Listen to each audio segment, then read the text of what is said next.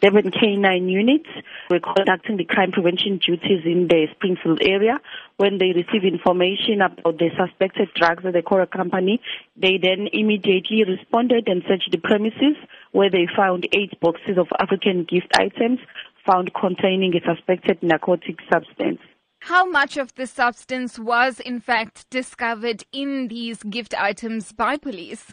The estimation of the drug is 8.8 kg in the 8 boxes that were seized by the K9 unit.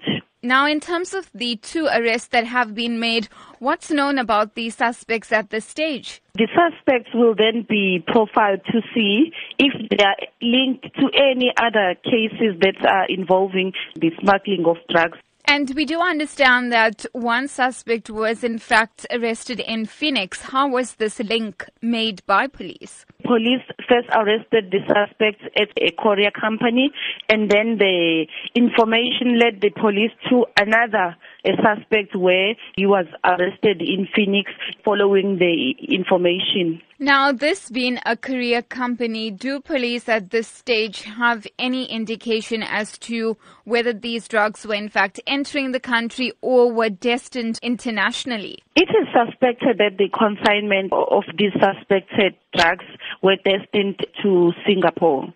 And how concerning is that then, that there could be a network, a syndicate operating from Durban for international borders? It is still being investigated if there is a syndicate working with people from outside the country. And should these arrests then serve as a deterrent to those who are involved in the drug trade? Yes, this will serve as a warning to other people who are smuggling drugs, that the police will make sure that they will apprehend them wherever they are hiding.